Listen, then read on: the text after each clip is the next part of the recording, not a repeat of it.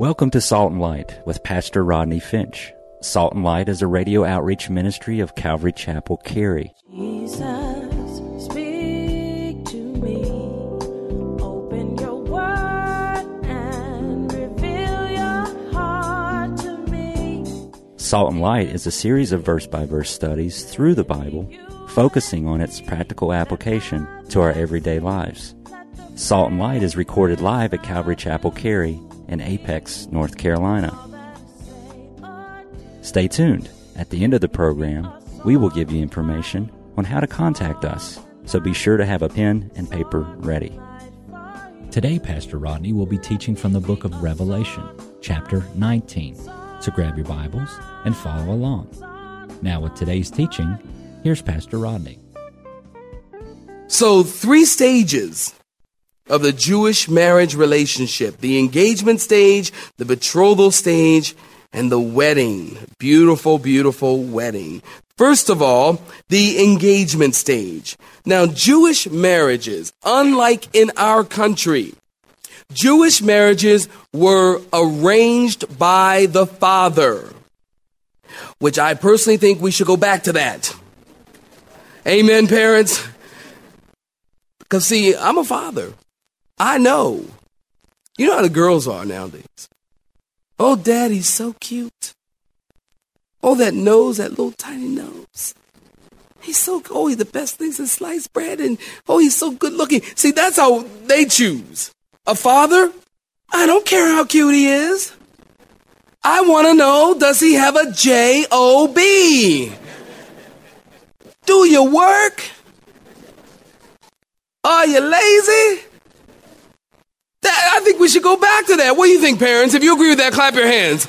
I think we should. I think we should go back to that. We'd have a whole lot better marriages. And in the Jewish culture, the marriages were arranged, and it is very interesting as you search the scriptures where the marriage was not arranged in the scripture. Where the dad didn't arrange the marriage, there was always problems. Very interesting. We know the story of Samson, who married a woman named Timnath, and there was problems. Look at that story. And then Jacob, he had to work for 14 years for Rachel and resulted in problems. So the Jewish marriages were arranged, except in one case, and that would be if the husband of the bride died. In that case, then the marriage wasn't arranged according to Jewish custom. The bride would then go and look to his brothers and choose one of them to marry. Now, I'm sure that made for some interesting conversation at home. Dad is picking a bride, for the son, and the brothers are checking her out too. And they're like, Dad, are you sure? I mean, Dad, have you prayed about that one? Look at her. Dad. Made for some interesting conversation. The first stage, the engagement stage. The second stage is the betrothal stage. The betrothal stage took place between the ages of 12 and 16 years of age. You might remember Mary was betrothed to Joseph. She was probably around 13 to 16 years old.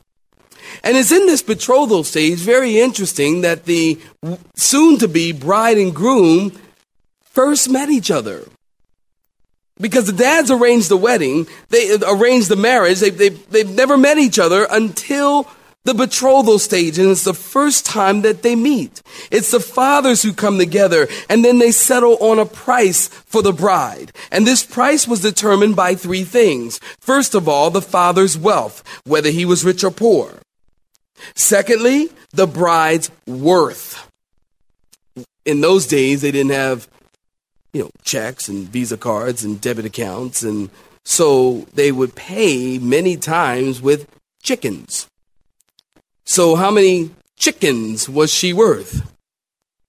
2 chickens. No, I don't think so. That's a little too much. 1.5 is tops, man. That's tops. So with chickens or horses or whatever, and then the groom's work, the father's wealth, the price, the father's wealth, the bride's worth, and the groom's work. In cases where the groom's family was poor and dead, the groom would have to work to pay the price for the bride. Again, Jacob worked for Rachel. Caleb offered his daughter to anyone who conquered the city of Kirjath. Saul offered his daughter Michal to the man who would kill the giant. Shechem fell in love with Dinah, Jacob's daughter, and the price was set, and he had to become circumcised to identify with the Jew. So the price could be paid through work, through war, and through identification. Now, I point this out because I believe that this is a beautiful illustration of what God has done for us. You see, Jesus worked for us 33 years as he ministered on the earth. There was warfare as Jesus fought long and hard on Calvary's cross, shedding his own blood to secure our salvation for eternity. And Jesus identified with us. Philippians chapter 2 tells us that he left heaven and he came to the earth and he took on flesh and blood. He humbled himself and became a man. He identified with us. Now, as I said, the Father has chosen us, and we are the bride of his Son. We have been betrothed to Jesus, and the Father has paid according to his wealth. $1 billion? No, that would be nothing for God. A planet? That would be nothing for God to give. Jesus, God the Father, gave the ultimate price. It was his Son, his one and only Son.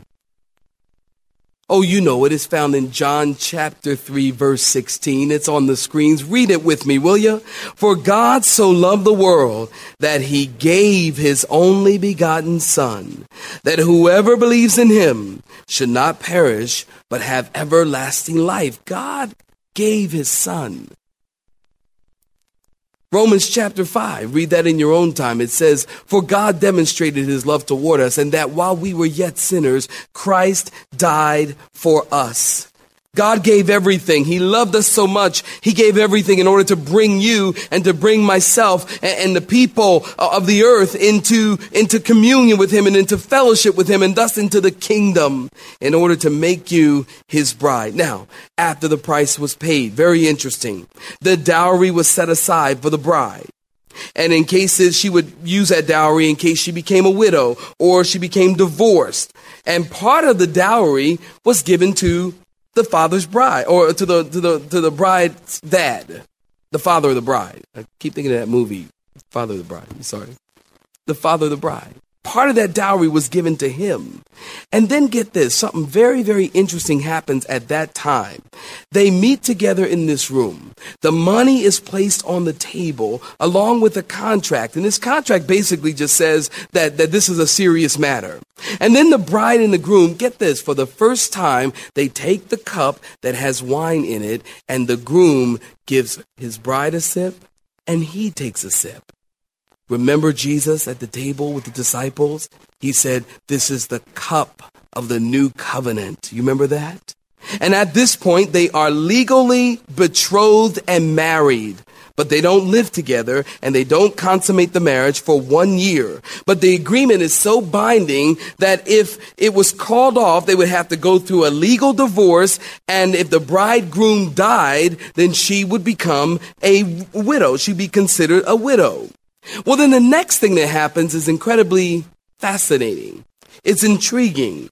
After the contract is signed, the cup is drank, the bride would begin to wear a veil for approximately 1 year. This spoke of the fact that she was taken. The veil distorted her vision. Oh, we know that Paul the Apostle said in 1 Corinthians 13, he said, for now we, the bride of Christ, see through a glass darkly, but then in heaven, in his presence, face to face. Very interesting. And then the bride would begin at that point to go to work on her dress. She would start to make her dress and sew the beads on and hem the dress and, get the dress ready. And while she's working on the dress, get this, the bridegroom is working on a room addition to his father's house. He's building a room. Now, of course in John chapter 14, Jesus said that I go to my Father's house to prepare a place for you. And he said, I'm going to come again and receive you unto myself. And so the groom would start working, but it was the father, get this, who determined when the house was finished. Now, Jesus said, no man knows the day or the hour but my Father. Interesting. And then, get this, it even gets better. The bride would from time to time receive word that the house was almost done. People, hey, the house is almost done. It's almost done. And she's like, oh, no, I'm not ready. My dress is not ready. She put on sewing machine. Get that thing done. Oh, my God, the sleeves are too short. Oh, my beads are not. Oh. And she's sewing and she's working and he's building. And it's almost ready. The house is almost ready. Oh, man, I'm getting close and not ready. Hey, it's done, girl. It's done. The house is done. And she's like, great, my dress is ready. And she is ready. And she's waiting for that time. Oh, and the same thing is true of us. We don't know the day or the hour, but we know the times and the seasons. Amen. And when Jesus comes, we need to be ready. And then she would finally hear that final word, the house is done. Now comes the wedding.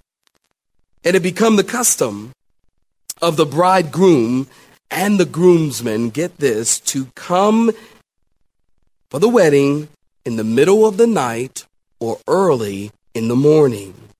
So the bride needed to be ready. And they would come and they'd be blowing their trumpets and having this party in the middle of the night or early in the morning, blowing their trumpets, shouting and yelling, the bridegroom cometh, the bridegroom cometh. People, wake up, the wedding today. The bride needed to be ready. The wedding takes place outside under the stars. The contract is read and the blessings pronounced. And get this, the wedding party after the actual ceremony, the whole wedding party would take off to the father's house and the marriage would be consummated. And the friend of the bridegroom would stand outside the door where the bride and the bridegroom are inside the father's house consummating the marriage.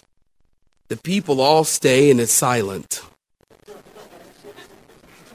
Okay. They all stay, they're all silent. The bride and the groom are inside. The friend of the bridegroom stands outside the door. Why? Because he's waiting to hear from the bridegroom, okay or not okay. Now, if he said not okay, that meant that she wasn't a virgin and she could be stoned. She could be divorced just like that. And so the people now, they're all gathered. They're all waiting to hear okay or not okay. If he said, the bridegroom, the friend of the bridegroom says, okay, well then there's a party. And there is rejoicing for 7 days. There's this huge party. A 7-day celebration begins and everyone stays and eats and has a party for 7 days. And for 7 days, get this, 7 days, the bride is tucked away in the house and she is not seen for 7 days. Now, the bridegroom would come out of the house to get food and go back in. I'm trying, y'all. He'd come back out, get something to drink, go back in, come back out, get something for his bride, go back in. And for 7 days, he would literally go into the house and he would serve his bride. Okay, Rodney, great. That was interesting. But how does that all apply? How does that all apply to Revelation chapter 19? Well, here is where it relates to our text. Get this. At the end of the 7 days, the bridegroom would come out of the building that he built, and he would present his bride to the guest, and they would sit down at the wedding feast. Interesting. And from this point on, everyone would see the bridegroom with his bride. Now, I'm sure you can, most certainly as a parent, this fits perfectly. We're at, as I said, the end of the 7 years of tribulation, and at the end of the 7 years, the wedding feast is celebrated here in chapter 19. And what comes next? I always want to say hallelujah. The second coming of Jesus Christ. The second coming of Jesus Christ with you and me, the bride, the church. And so verse 7 and 8, it tells us, let us be glad and rejoice and give him glory, for the marriage of the Lamb has come, and his wife, very important here, his wife has made herself ready. And to her it is granted to be arrayed in fine linen, clean and bright. For the fine linen, it speaks of, here it is. People, so much symbolism in the book of Revelation. If you read it, it's kind of right there. Notice the fine linen. What is it symbolic of? What does it speak of? It's the righteous acts of the saints. What makes the bride ready? Write this down. I want you to go chew on it later. John chapter 6. Very interesting. I've got the verse, I think. Yeah, I do have it. John chapter 6. They came to Jesus. What makes her ready? We're talking about. They came to Jesus and they said, what shall we do that we may work, note this, the works of God? Would you please note what Jesus said following? Jesus said, this is the work of God.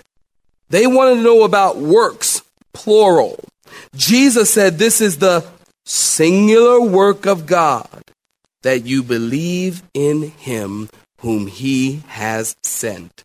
In short, what makes the bride ready?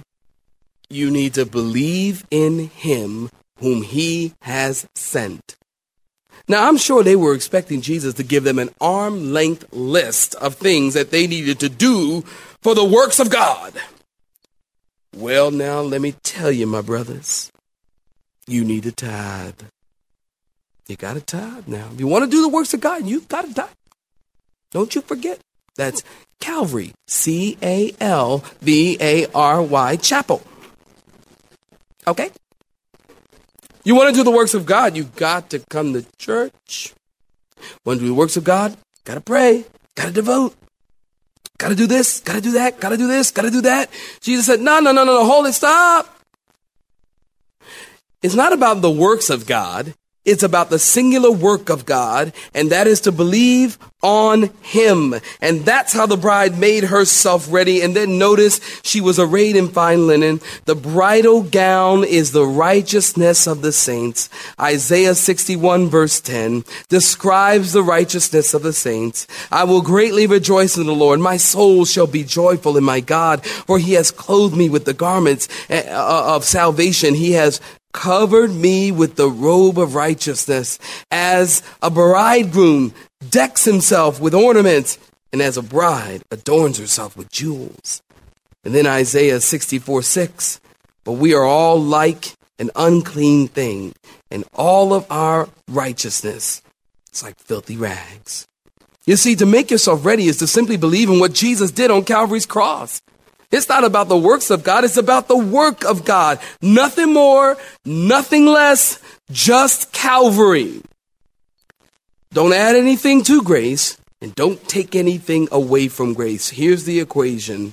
Grace plus Zippo equals salvation. Amen? Don't add anything to that. Now notice, I'm going to wrap it up really quick. We've got one more verse. Hang with me. John is blown away. This is too much. John is blown away. He cannot believe what he is seeing as he sees the bride prepared and robed in righteousness. And then John, he makes a really big mistake. Notice in verse 10, and I, John, fell at his feet. Who? The angelic being, to worship him. But he said to me in verse 10, see that you do not do that. Don't do this. I am your fellow servant and of your brethren who have the testimony of Jesus. This is what you're to do. Worship God. For the testimony of Jesus is the spirit of prophecy. John is blown away, as I said. He fell down and he began to worship the messenger. The angel said, don't do that. Don't fall down and worship me. I'm just a servant. We need to worship God. Now listen, I'm not trying to be rude, not trying to be disrespectful, but most certainly I think the Mormon should read this verse, because Joseph Smith worshiped an angel by the name of Moroni. You know that. And the Watchtower Society, the Jehovah's Witnesses, they should read this verse because they say that Jesus and Michael the archangel are the same. Now listen, if Jesus and Michael the archangel are the same person, then Jesus sinned. Because, why, Rodney? Because he allowed people to worship him.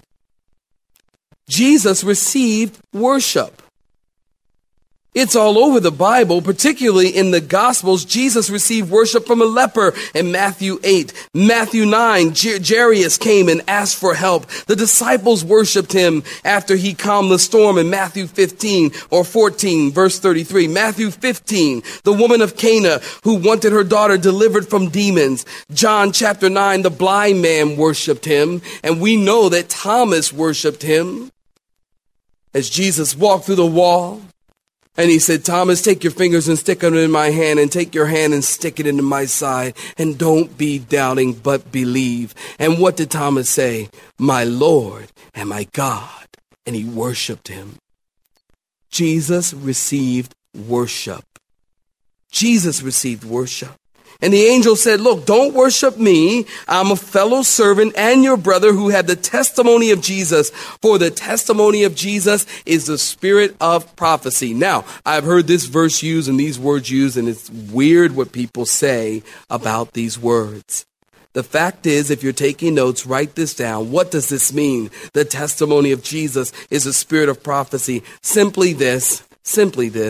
It's all about Jesus. That's what it means.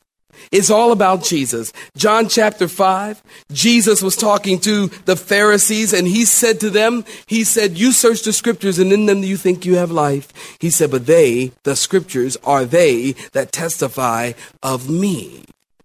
Jesus said the whole Bible's written about me. Jesus, in Hebrews, it says he has come in the volume of the book.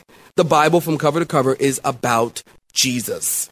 And if you hear any prophecy that is not about Jesus and has Jesus at the center, it is not of God. For the testimony of Jesus is the spirit of prophecy.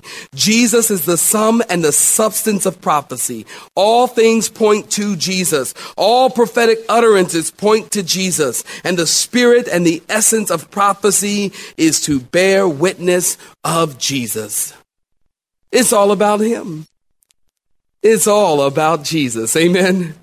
I was coming from the beach this week, and you know, in the country, some of these country roads, they have these houses. Have you noticed, you guys? They have these places, and it's like, come in, Sister Barbara wants to read your hand. And it's weirdness. And these people actually go into these places, and Sister Barbara, the psychic advisor, she's telling them, oh, well, the stars are telling me this, and the angel has spoken that to me, and I'm telling you that this is what you need to do and how you need to approach this, and prophetically I'm speaking to you, and all this nonsense that has absolutely nothing to do about Jesus, with Jesus. If people are talking about that which is spiritual and Jesus is not at the core, it is the wrong answer. Weakest link. Bye-bye. You have been listening to Salt and Light, a radio outreach ministry of Pastor Rodney Finch and Calvary Chapel, Cary, located in Apex, North Carolina. Join Pastor Rodney Monday through Friday at this same time.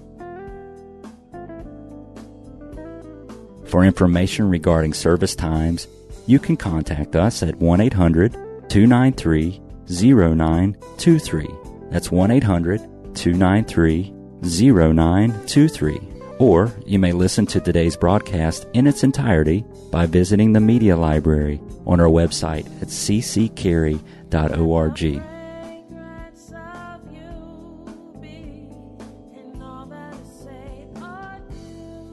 We would like to thank you for tuning in to Salt and Light and pray that you have been blessed. Until next time, may you be salt and light.